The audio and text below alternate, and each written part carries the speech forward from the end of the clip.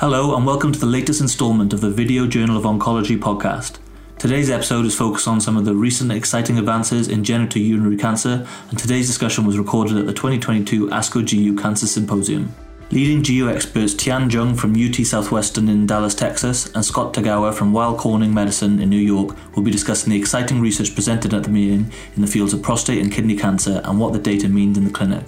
In prostate cancer, they'll be discussing two phase 3 PARP inhibitor trials, PROPEL and MAGNITUDE, as well as results from the ARASENS trial.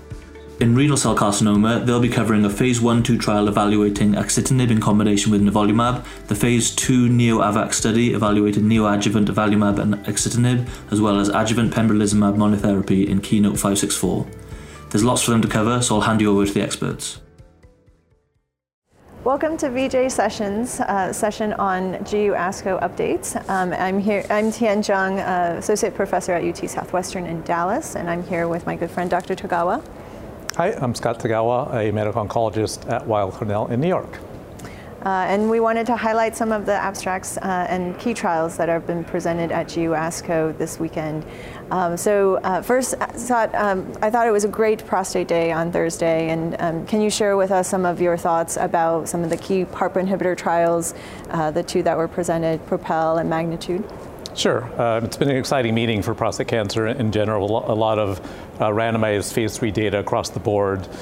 We know that there's a benefit to PARP inhibitors, particularly in pretreated patient populations that are molecularly selected.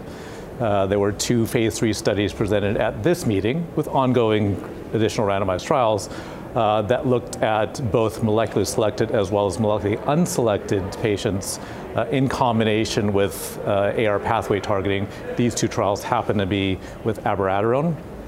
Very briefly, the PROPEL study was an all-comer viewpoint, not exposed as general to AR pathway inhibitors, potent AR pathway inhibitors, and was positive in all comers.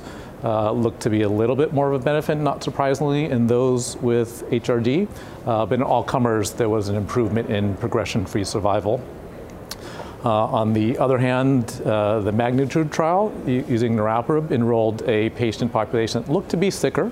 So can't really compare across clinical trials, but looked to be sicker. Had two separate parallel trials, one of which was an HRD negative patient population that used a futility analysis that was mostly driven by PSA, even though the primary endpoint was rPFS. In any case, that arm was decided to be futile. The arm with HRD did move forward and was positive for rPFS in combination with abiraterone, about a quarter of whom had already been exposed to abiraterone and or another AR pathway inhibitor prior to enrollment. What a great summary, Scott. And what do you think are some of the key takeaways? Should we be combining our PARP inhibitors with abiraterone for frontline castration-resistant prostate cancer at this point? So I think it's an option. So there's some scientific rationale of the interaction between PARP and AR.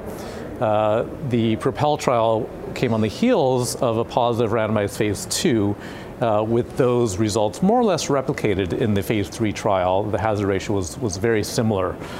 So as a clinical trialist, I like to believe that. And there was a trend for an overall survival benefit. I don't necessarily want to say that MAGNITUDE was negative, but brought up some questions. As someone that will have a patient sitting in front of me, I hope to have that as an option. I'm not sure at this point if I'm ready to give that combination to all comers.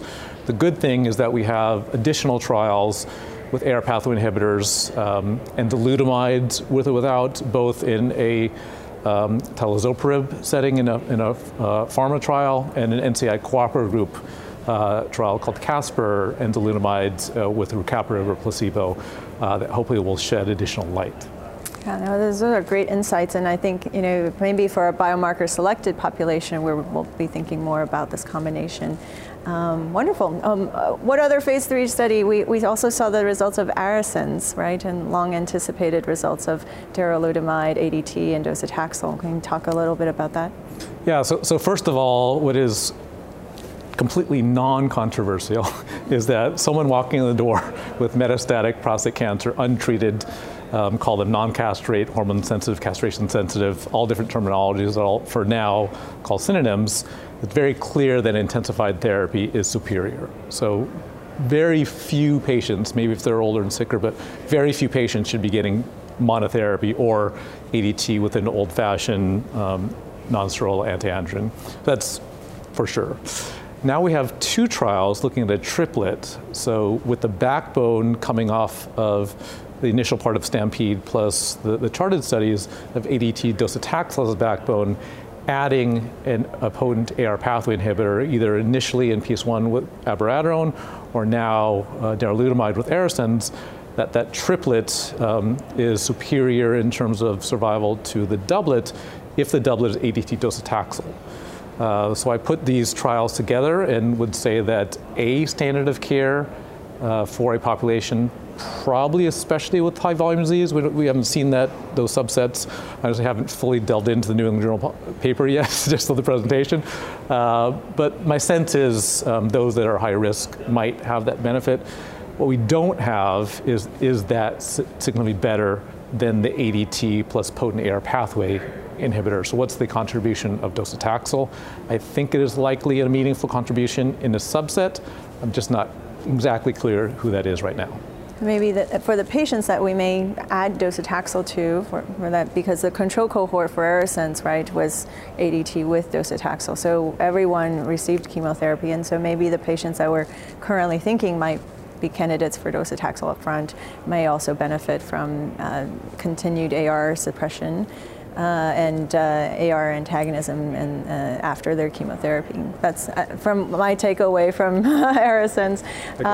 Good, awesome. Do we want to switch to kidney cancer trials? Sure. So we're in the middle of the kidney, early actually on the kidney cancer day.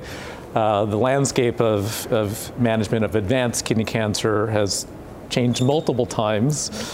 Most recently with a number of different combinations. So what are you looking forward to in terms of updates for advanced kidney cancer?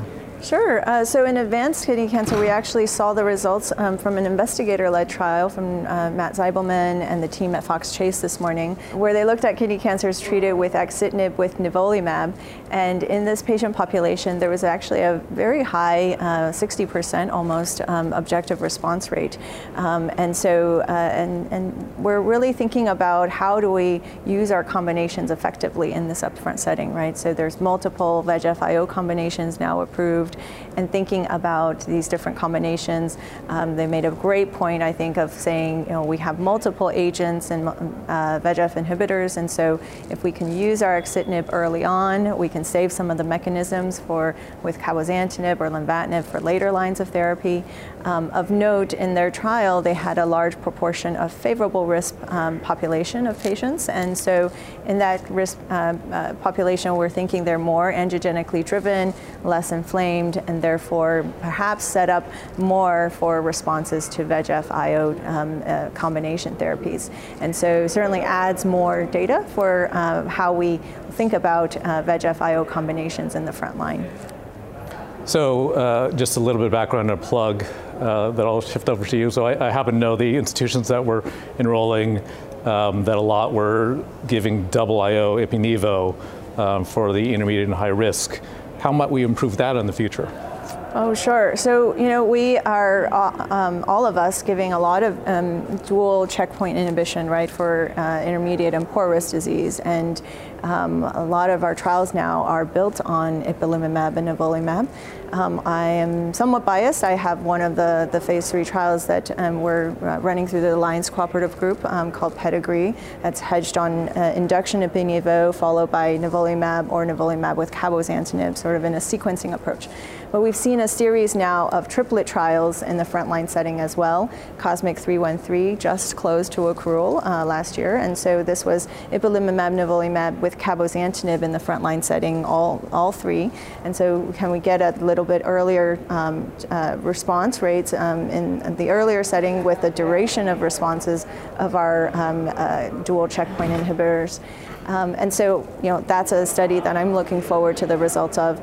There is an ongoing study now with triplet therapy, belzutifan, lenvatinib, and pembrolizumab, or the triplet of lenvatinib, pembrolizumab, and quavonlimab, which is the other CTLA-4 inhibitor, and seeing if we can build on what we've learned from lenvatinib, pembrolizumab combinations. So all of these trials really are trying to intensify therapy. I think we're all learning from each other in different disease states to try to add to our therapies in the front line, get to as good a response as possible from the early setting. And then we also have a really great trial in the cooperative groups looking specifically at the question of consolidative surgery, of nephrectomy. And so if we can get good responses with immunotherapy combinations, when can we operate on these patients and do the consolidative nephrectomy to the primary tumor? So I think that's also a very important question, and one that Dr. Vachampayan is leading, called the PROBE trial. So we're very excited to enroll to that too. Speaking of surgery, if we're thinking about earlier stage disease, we now have some positive data. What are some updates in early stage disease? Sure. So we are anticipating the results of a trial called NeoAvX later this afternoon of neoadjuvant treatment with avelumab and axitinib, and one that Axel Bex is presenting to us from the United Kingdom. I think this trial is going to be important in terms of thinking about locally advanced or local disease that needs a little surgical debulking or systemic debulking, if you will, to get to a better surgery. There's about 5 neoadjuvant trials currently in the landscape. They're all phase 2, relatively small, different combinations, but should really add to our understanding of how can we shrink tumors before they go to surgical resection. And hopefully some of our very active therapies can actually do a better job of shrinking tumors and make it an easier surgery for our surgeons. Now in the post-operative setting, we are also saw the results of KEYNOTE-564, adjuvant pembrolizumab versus placebo last year, and we're going to see the added results, the 30-month follow-up at this afternoon session as well, where we think we're going to see that the 30-month follow-up continue to have ongoing disease-free survival benefit in patients who are treated with pembrolizumab versus placebo. And so my understanding is that we're still looking at delay until disease recurrence and not necessarily enough events on the overall survival curves, but I'm really looking forward to the data. So in summary, ASCO GU 2022 has been exciting. One of the most exciting features is the ability to see each other in person, but that's in the context of scientific advances that are translating to advantages for our patients. Thank you so much, and we appreciate you and everyone joining us today. Thank you very much to our expert panel and to you for listening to the latest episode of the Video Journal of Oncology podcast. If you enjoyed today's podcast, please subscribe and leave a review. To keep up to date with the latest cutting-edge oncology content, visit vjoncology.com and follow @VJOncology on Twitter to join the conversation.